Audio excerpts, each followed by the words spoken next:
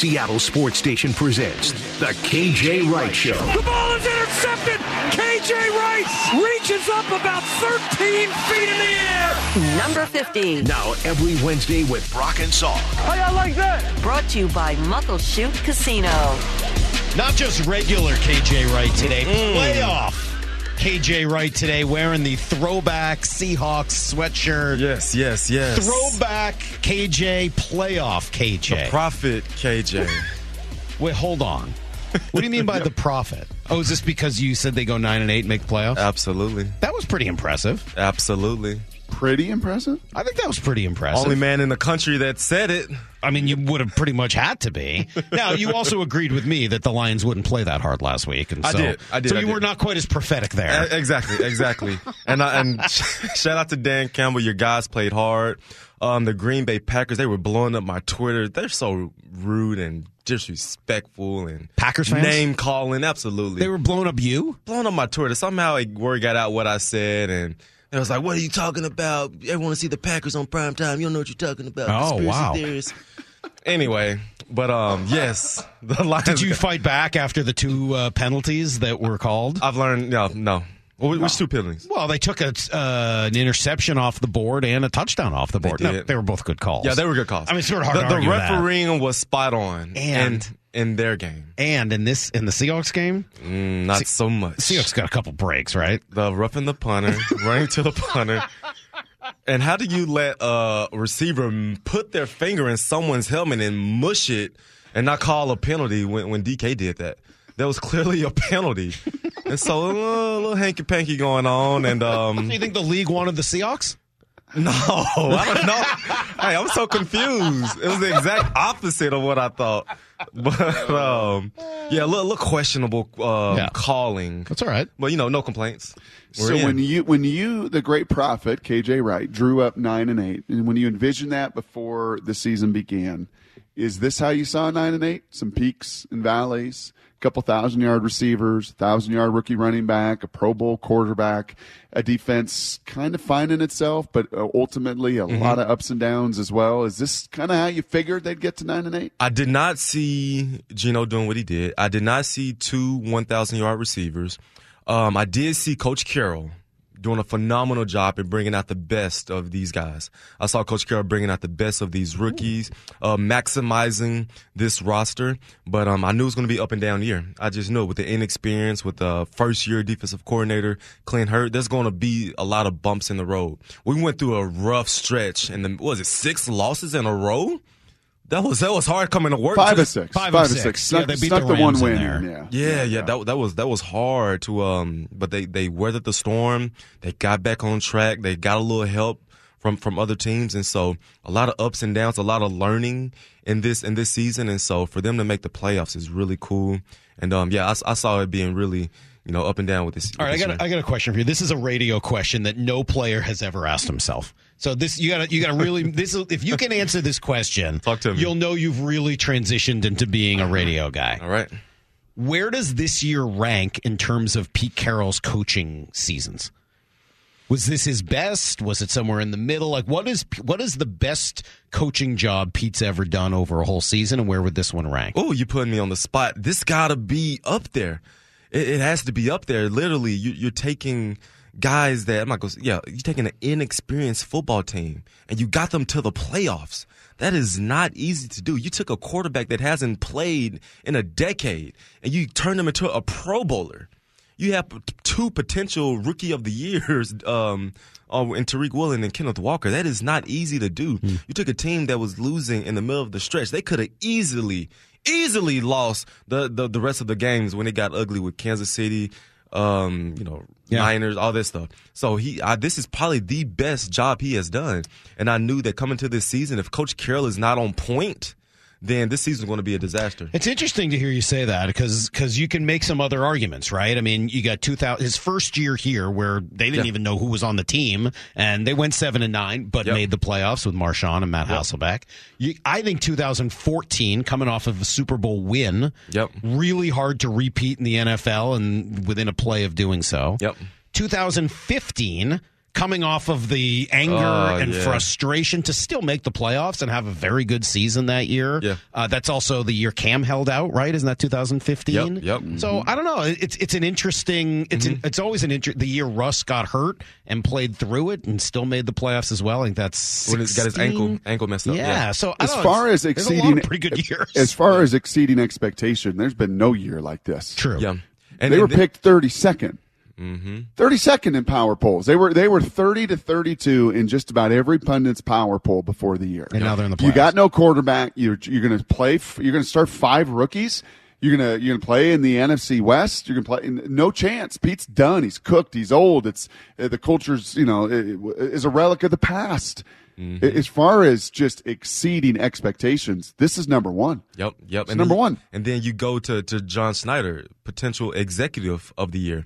Just the moves he made going back to with the trades, with the making a hard release and drafting really well.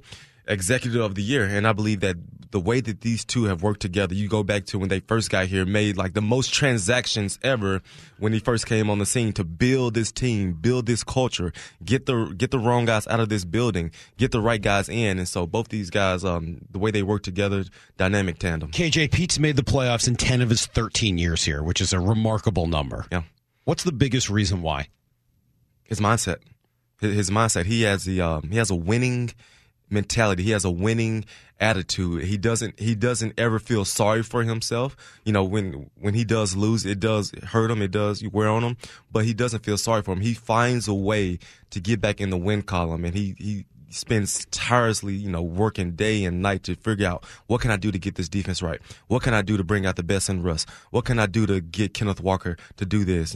How do I get Sherm back on track when he just exploded on his teammates? He just finds ways to get everyone aligned. Tell the Truth Monday is probably one of the best things that I believe a coach can do, when he just gets to the root of it. Do other coaches not do that? Even if they don't call it that, do other coaches not do that? I was in it was different with Coach. Like just the word "Tell the Truth" Monday. When you walk in that building, we're going to get to the root of what's good and the root of what's bad, and so we're going to get to the honest truth of this film that we put on display. And so, just what he does, his mindset, and he brings out the best in his coaches, bring out the best in his players, and he just has a winning mentality.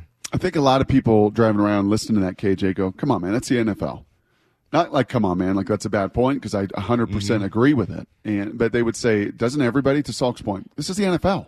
This is about winners. This is about the best of the best. This is, haven't other coaches learned? Aren't these philosophies shared around the league? I know you only spent 1 year outside the nest, but you got lots of buddies that have been in lots of other places, old teammates.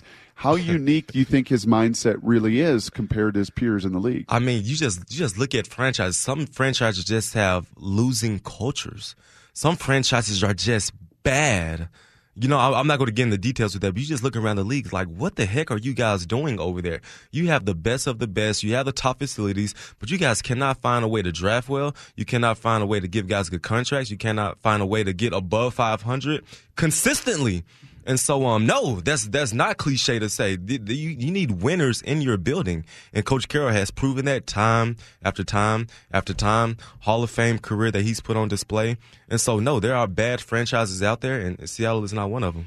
Well, we're going to spend a lot of time on Pete today. And in fact, we'll take a quick break. When we come back here, I asked Pete what they needed to do to beat San Francisco, and he used one word. I'm curious if it would be the same one word that you would use as well. We'll play you the sound, see what KJ says. I'm going to try to guess it. I don't know. That's what you got a couple minutes for. You got some time to think. We'll be right back. Brock and Salk, Seattle Sports on 710. SeattleSports.com. KJ Wright is here, and that's brought to you by Muckleshoot Casino. This is Brock and Salk. Powered through the Alaska Airlines studio. Back in mornings from 6 to 10. On Seattle Sports Station. All right, I know KJ gets a lot. I know KJ gets a lot of praise for how great he's been on the show, Brock, over the course of the year. But in the last couple minutes, he just maybe said the worst guess of a word I've ever heard. Brock, if you think it's bad that I didn't get that Russ dropped Pro Bowl a few times. And I got that sound. We'll play it later. The question was for KJ, what one word did Pete Carroll point to as what they would need to do in order to beat the Niners? And KJ's first guess was discipline. It's as if he had never met Pete Carroll. Discipline? Terrible take. How you spent a decade in that building. Did Pete ever use the word discipline? That's why I didn't say it on air. That's why I didn't say it live for everyone to hear. Discipline. What word did Pete Carroll point to? The one thing it was going to take a great deal of to beat the Niners. This word may be a close second worst take, but the best word I could come up with is focus. Oh, focus. Dude, again, I feel like you don't know Pete Carroll. Discipline and focus are not what make Pete great. What did he say? It's going to take a lot of trust. A lot of trust. And we'll just learn from all of the things we've been through and take them with us. And with a great deal of trust in themselves and the guys next to them, that'll give us a chance, And this is, I would bet that not many people think we can have a shot in this one, but we'll see if we can manage a way to make it competitive. Coach, what? Find a way to make it okay. Trust. Yes, they got to trust each other, first of all. And I can tell you what he's going to say. I can tell you what he's going to say Saturday night. I don't know that I believe you anymore. You say that, but now I'm concerned you know some other Pete Carroll. Well, no. Friday night. Saturday night's after. Friday night. What's he going to say Friday night? They play Saturday? Play Saturday. What? Okay. Thought to play Sunday. No, I can tell you what he's going to say the night before the meeting. He's going to say, guys, when he says trust, he's going to also say don't make stuff up. Those two words go hand in hand. What does that mean? Trust and don't make stuff up. Don't make stuff up means we're in the playoffs. We're playing one of the best teams in the NFC. You're on the road. Most of you guys, a lot of you guys, are your first time here. Don't get outside of yourself to feel like you have to do everything alone. Understand that you have defensive linemen in front of you. Understand that you have tackles blocking you, Gino. Understand that the play call is going to come in. Trust the play call. Trust the technique. Trust your teammates. Trust your brother. And just simply don't make stuff up. When you get in these big-time matchups, big-time games, people feel like, oh, I got to do this. I got to do that. I got to be the hero. Well, I'm playing Christian McCaffrey, Brock Purdy. No, you don't. It's 11 you guys out there. Relax. Be tied in on a string. Trust one another. Do what got you to this point. As you're talking through this, and I'm sure you have a Rolodex of memories coming to mind, through your decade here, KJ, of moments, of games, of playoff games, of everything else. As you're kind of flipping through them in your mind, is there a game or two that comes to mind where you were underdogs? Maybe not the 13, 14, 15, where you were the bullies, where these playoff games were largely at home. But maybe after that stretch or in the early days is there a game, as this one sets up for Saturday, that comes to your mind where you think the messaging was pretty similar? I believe you go back. A lot of people, not in the building, but we heard a lot of noise from the outside with our Super Bowl 48. We heard the noise. We heard the best offense in the history of the game. It's going to be a shootout. I don't know if the Seahawks can score enough points to keep up with Peyton Manning and this high-powered offense. But in the building, we knew Coach Carroll, the message that he gave to us is like, fellas, focus on us. It is not about Peyton Manning. It's not about the opponent. It is all about us. If we do what we do, we run the football, we create turnovers, we have explosive plays, we will be just fine. And so you hear the noise from the outside, and there's a lot of noise with this matchup. Tons of noise, Niners going to the Super Bowl, high-powered offense, high-powered defense. You hear that noise, and so you just got to become laser-focused. Just focus on us. Let's get back to the basics and just do what we do, and let's find a way to get this win. What is the key to stopping a high-powered offense?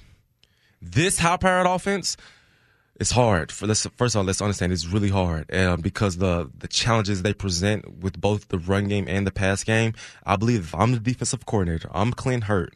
If I line up and I do what I've done all year, it's going to be a blowout. If you line up and you're saying, this is what I put a hat on, we practice since OTAs, we're going to do this, you're going to get your butts kicked. So you do got to do some of that, but what you got to do is you got to throw curveball after slider, after fastball. You got to throw the kitchen sink at them. You got to throw the kitchen sink at them. If it's 2nd and 9, come with a blitz. Come with a blitz. Brock Purdy, this run didn't happen. Blitz this man. Blitz him. If you feel it's a pass, go too high. You got to do something different. So I'm sure there's a difference here, but I got to ask because this is in my nature. If you're a player, keep doing what you've been doing. But if you're a coach, don't keep doing what you've been doing? If you're a coach, you do. Everybody's doing it, but with this offense, you got to create stuff. You got to create opportunities. Well, let me cut through because Coach says it. Cut number 8 right here. I think he kind of speaks to exactly what you two are walking through and talking through. Here was Pete yesterday with the media. Terrific matchup. You played a team that's this good and in your division and with this much familiarity. This is really a chess match in a lot of ways for the coaches. It's just ball for the players. But a lot of respect for who we're playing and how they've done in their season and the guys they have on their team and what they've accomplished. It's being division champs is a big deal around here. You're going to put some more respect on the intellect over here with KJ. You got that one right. I just said that. It's ball for the players, but it's chess for the coaches. Advantage San Francisco and D'Amico Ryans and Kyle Shanahan, or advantage Shane Waldron, Clint Hurt? If they're playing chess, not checkers, chess. Listen, what's the guy named Shanahan? He's a monster. He's a monster. Why? What is it he does that's so hard? He does everything.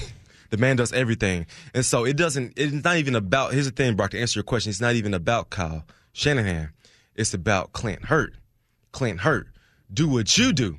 You know how great he is. You know how special he is. I need to see what you're going to bring to the table. I need to see how creative you're going to be. I need to see how dynamic your play calling is. You know what he's going to. You know he's going to get the play out. You know a reverse is going to come. But create your opportunities. Make something happen. You just sit back there and watch. Oh, we're in our 3-4 cover 4. We're going to try to. You're going to get your butts kicked. You know what this is, honestly, as you're talking. You know what this was. We just saw this.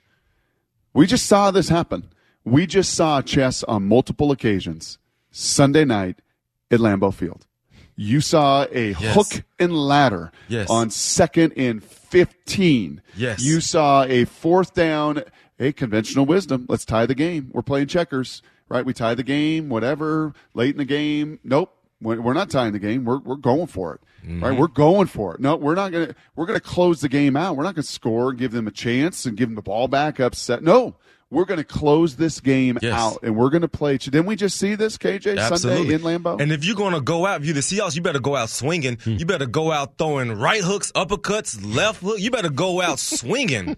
And so don't just sit back there and just have this slow drive. Boom, here it comes. Here it comes. No, give me a zero blitz. Everybody's we bringing the whole house, and we're either going to get scored on or we're going to get an interception. Something's going to happen, and it's going to happen quick. That doesn't sound like Pete. Look at playoff KJ. Pete better never give up big plays. That's rule number 1. Hey, this is a different game, man. This is a different game. If we're playing the New York Football Giants, I'm here with a different tone. Okay. I'm here with a different tone. But this is a good team. Yeah. I got to hear a little bit more about this rivalry. And, Brock, I have something in my hands here which has been a secret until now. It involves KJ and some other big names, and I will announce it coming up next. Brock and Salk, Seattle Sports on 710, seattlesports.com. This is Brock and Salk. Powered through the Alaska Airlines studio. Back in mornings from 6 to 10. On Seattle Sports Station. You want a quick announcement here, Brock? I do. Hold on, I need to get my readers on for this. Small type. You know about this, actually, Brock. I do. You know all about the Pacific Northwest Football Hall of Fame, right? Who did you enshrine there? Or did you go into the Hall of Fame? Are you in this Hall of Fame? Appreciate your memory. I remember being, you went in 2016. I was there at the Nile, right? Yes, you were. It was a big moment. Remember Randy Hart got in the same year, D-line coach? Yes. Yep. Mm-hmm. Well, guess who's going in this year? Guess who's going in this year? Yes, and I'm here to make the announcement. I got 4 names. going in this year to the Pacific Northwest Hall of Fame, and this whole thing will happen at the Seattle Sports Star of the Year Awards this year. So kind of not at the Nile Shrine, unfortunately, without the hot dogs. But Michael Jackson, not the current Seahawks cornerback, and not the ex-linebackers, Husky great. That's right. Awesome. Mike Price. Oh, one of my favorites, former Coug head coach, living over there in Coeur d'Alene. Love you, Coach Price. Mel Renfro, baller extraordinaire, secondary stud. And some linebacker used to play for the Seahawks. Kenneth? Just recently retired. He can jump 13 feet in the air. K.J. Wright. Hey. Let's go. Yes. How about that? Put some respect on that man's name. Yes, Woo! yes. Got the news a few days ago. Steve Rabel called me and like, KJ, you've been inducted to the Pacific Northwest Hall of Fame, and just super thankful and for their recognition amongst some legends. You said those guys, amongst Steve Largents and all these great Seahawks players that play. So really excited to go there. And Paul Allen, John Nordstrom, Napoleon Kaufman. These are some of the names that are already there. Drew Bledsoe, Keith Jackson, Warren Moon, Dave Craig, Sonny Six Killer, Kurt Warner. I'm just listing a few. Yeah. So you will join that group. That's pretty great. I'll Congratulations. be in attendance. Yes, sir. Thank you. That is awesome. So Are you going to boo-hoo cry? I should not cry at this one. What? I shouldn't cry. Are you sure? I'm all teared out. I think I'm sure. Yeah.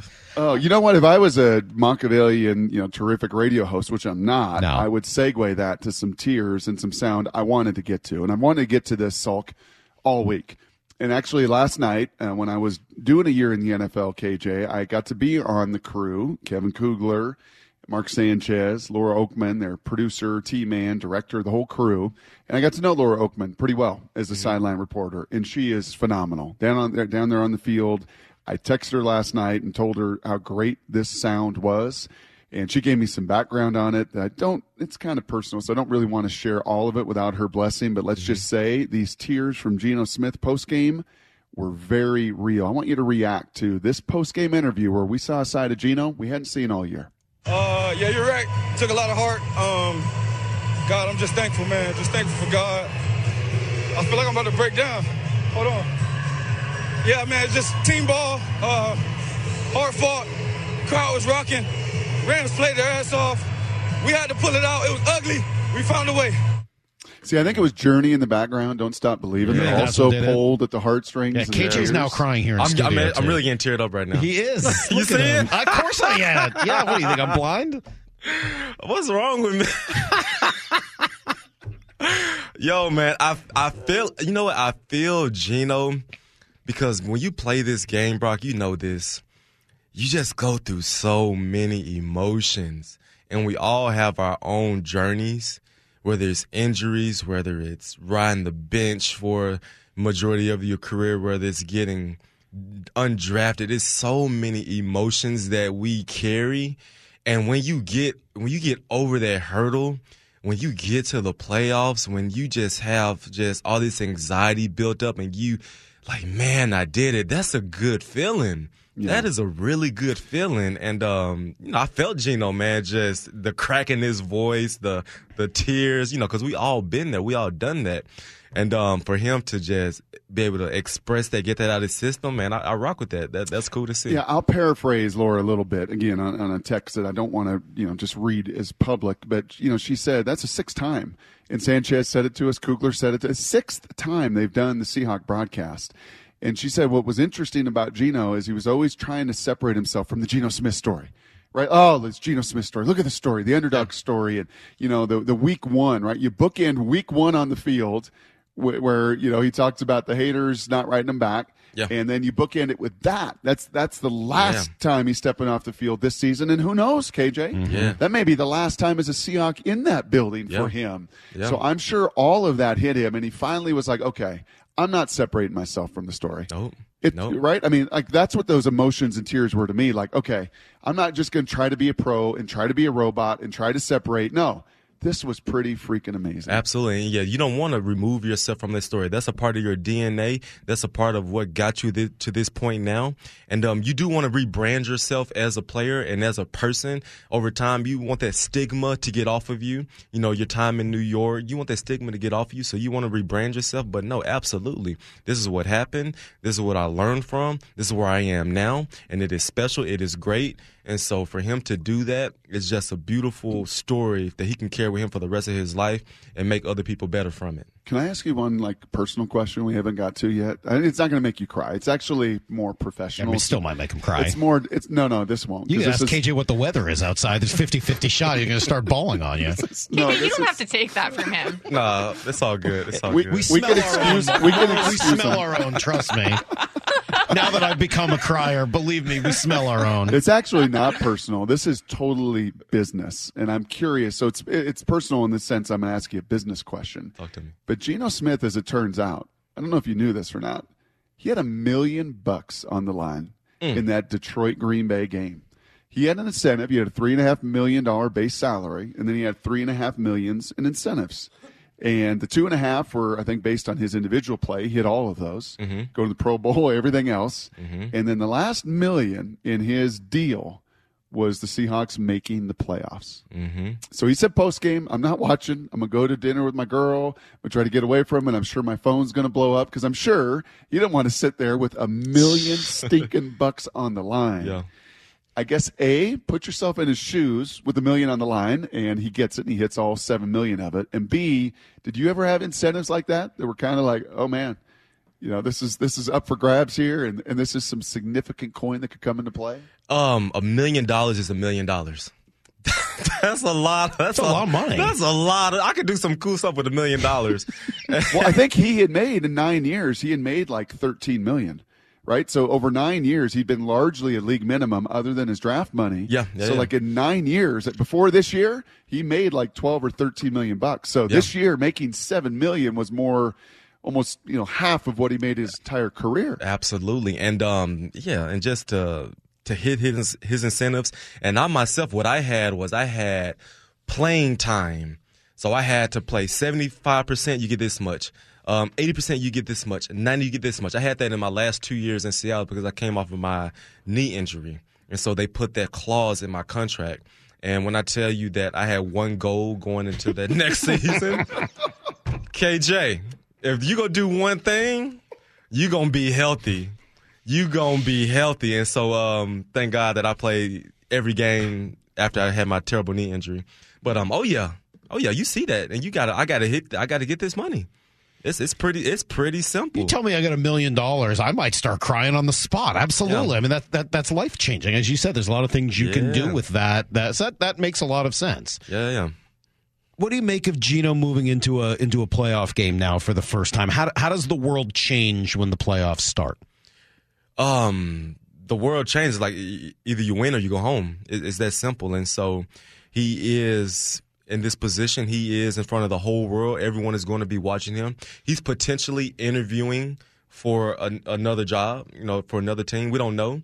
And so he wants to make a great case. He wants to put on a good performance in playing this Niners team. And so he got his boys with him. It's going to be a battle. It's going to be hard. But I do believe that he has done more than enough to show the Seattle Seahawks and about a handful of teams that I can come to your franchise and make you guys very, very special.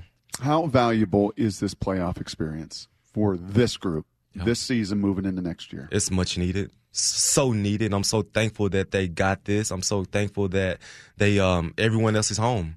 This is the elite of the elite. Everyone's home. It's just us. Everyone's watching us. And so with this experience, a lot of people talk about the game speeds up or it's more physical. They don't have to hear that. Is that true? It's not true. It's not true. It's win or go home. And so they're going to see that when they play those first 4 or 5 plays, like, hey, I've been here before. I've done this. This is the same tackle that I went against a couple of weeks ago. He's not any bigger. He's not any faster. He's the same dude that I played. And so the stakes are higher because, there's more money involved when you progress. If you lose, you know that it won't be the same team next year. So there are a lot of stakes at place.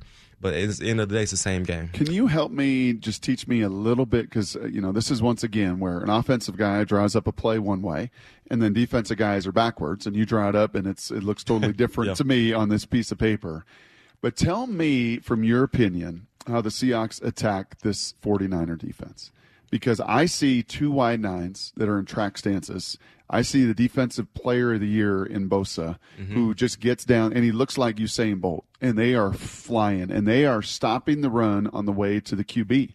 I see linebackers in Greenlaw and Fred Warner that just fit, seemingly like a puzzle, everything in front of them.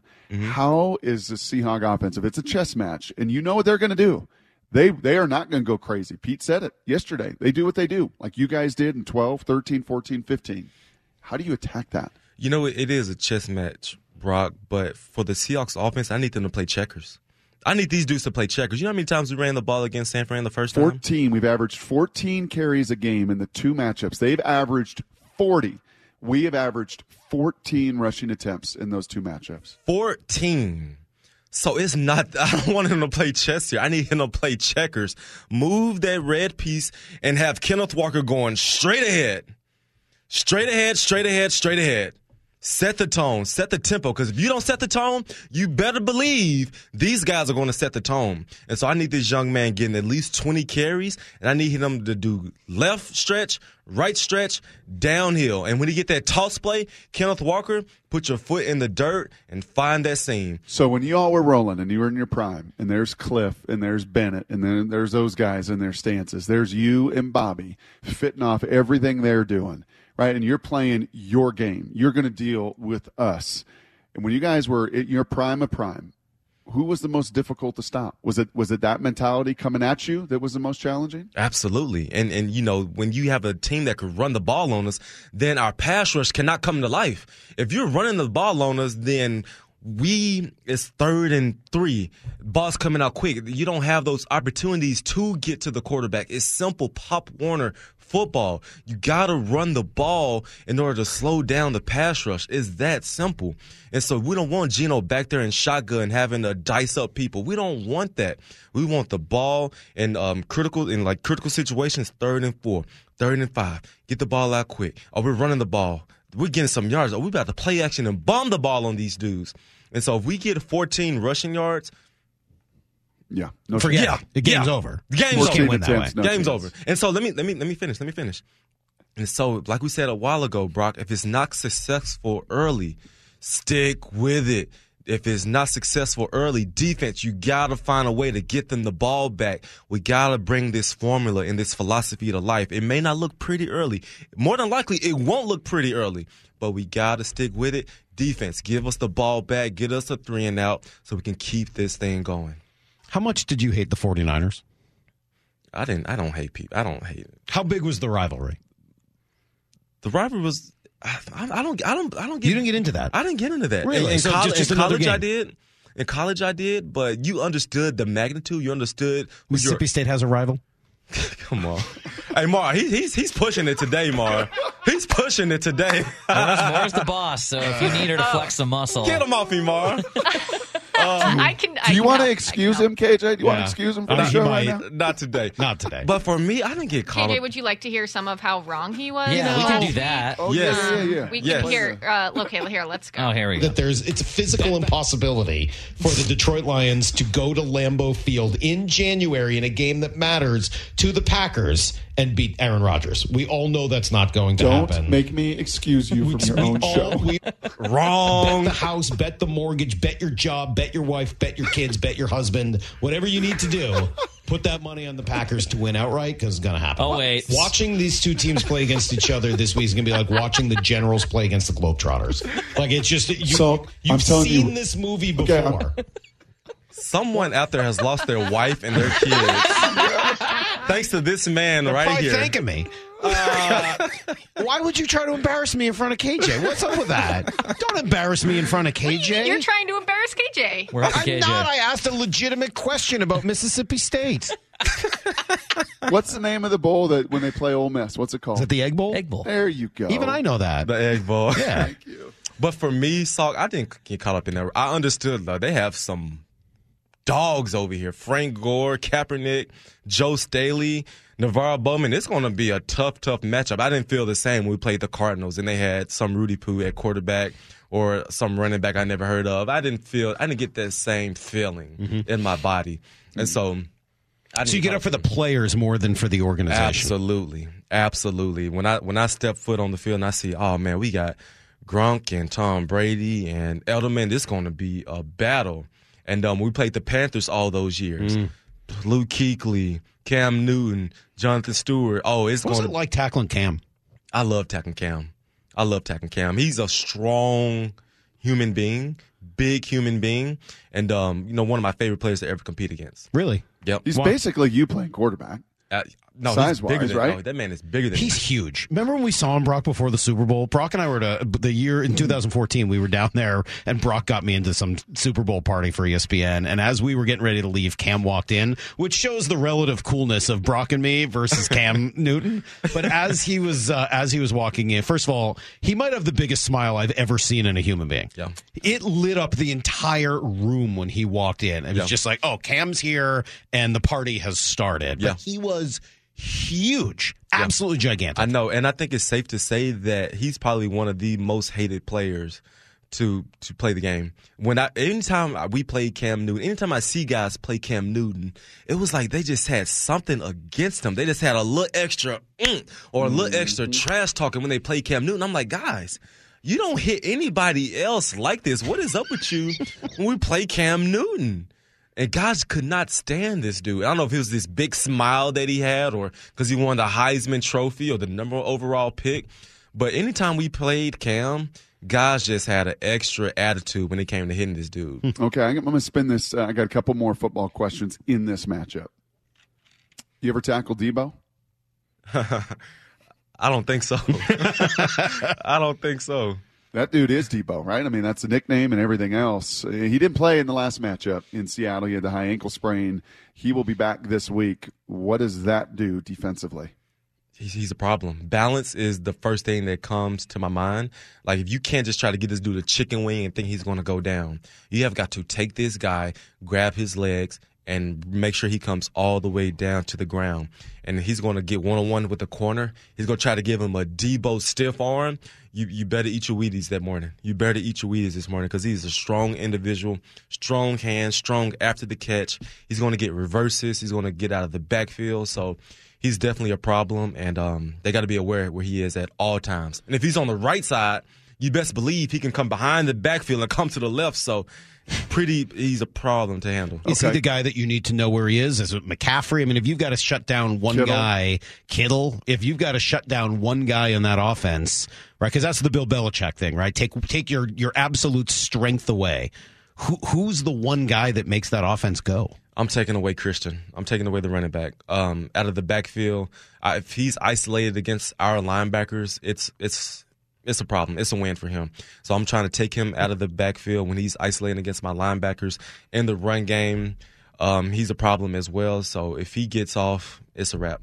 I liked AJ. I liked his snaps. I thought Alexander Johnson played physical. I thought he looked like a pro that's played a lot of ball. Like number 34? Yeah. Can we talk about that? It looked ugly on him. It didn't look right. It looked He's ugly. too big for that number, Should have right? wore 51.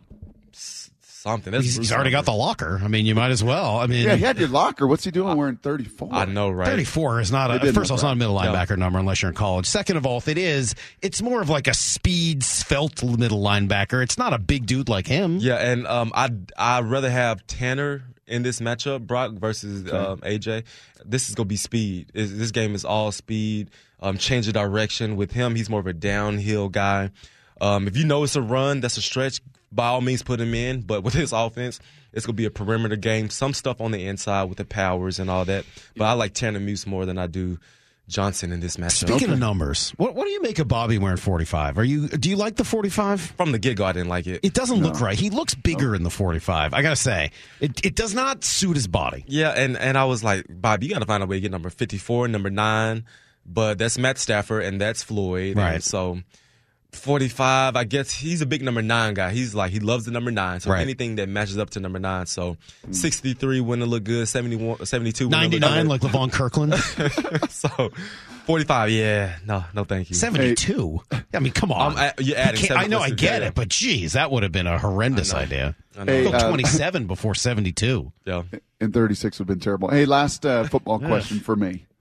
Conditions, Saturday, 90% rain. 50 degrees at kick. Windy, rainy, muddy, messy, nasty. Okay. That favors Seattle or San Fran? It favors Seattle. I believe that with these elements, first of all, anything can happen. Get your cleats right, fellas. I don't want to see you out there slipping and sliding everywhere. Get out the long studs. I forget what they call them, but bring out. You got that, EK? You taking notes there, Kennedy? Bring out the long cleats, man. Equipment manager. Let's go. Some guys, Brock, they go no gloves. Some guys wear visors when it's raining. Like, what are you doing? Take off your visor. You cannot see. You wiping your visor every play. Take off your dang visor and put on some rain gloves. What about the guys who already wore visors? Did they take them off? Yes. So Cam would take his visor off in the rain? No, he would wear it. Oh, okay. He had the windshield wipers on the inside. Right, yeah. I'm like, bro, how do you see right now? Take off your visors, get on the right gloves. I don't know what it's like catching the football without the gloves, but they got these rain gloves that are phenomenal. And so I would wear those, even if your swag isn't on point. Who cares? We're trying to win. We're trying to win the ball game. Biggest X factor on offense and defense. If we're here talking about the divisional round of the playoffs and Seattle facing Philadelphia, right, in Philly, the number 1 seed, because Seattle wins, they're the lowest seed, they go to Philadelphia. We're in here Wednesday. Seattle's going to Philly. They do it because, give me a couple X factors. Who are they? X factor on offense is the right tackle, Lucas. He has got to have a phenomenal game. Getting Bosa in the run game, getting this man wherever, drive him off the ball in the pass game. He got to handle his business. Shane Washington, get this young man some help. I would like a chip or two when it's coming to blocking him. So on offense, Lucas. On defense, Cody Barton. I need Cody to be physical against his run game. I need Cody to get everyone lined up. I need Cody to be on point with the play action. George Kittle's going to be in your vicinity. Christian McCaffrey's going to be in your vicinity. There's no Jordan Brooks. Cody, you are a free agent. If you want to look good in this game in front of everybody. So Cody Barton on defense, Lucas on offense. You like that play Cody made on the first, right after the interception down near the goal line to begin the game? Went and tracked the running back. He tried to run a little rub route. He saw the formation, the information in the formation. I missed that one. Oh, it was great. It was the best. I thought it was the best play he's made all year. It was a really nice play. Yeah. You were still probably getting yourself all settled. Yeah, because what I had to do during the game, I missed like the first quarter because I had to wait in the tunnel to wave at the fans. So. And then I had to make my way up to the suite and say hey to everyone there. So I missed like the first quarter and a half. Why don't you go sit in like the 300 section? I'm good. Why don't you go to Justin's KJ, got I got a seat. 327 if you want to come on up. Justin, I got a suite. You can call me during the game, and you can come sit with me. I want to see you go sit in section 327 with Justin.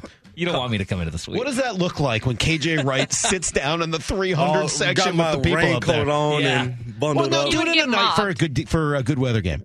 You go sit up there some game in September. Go sit in Justin's seats with him. I can tell you from being at his Muckleshoot casino appearance with him that he would be mobbed. Yeah.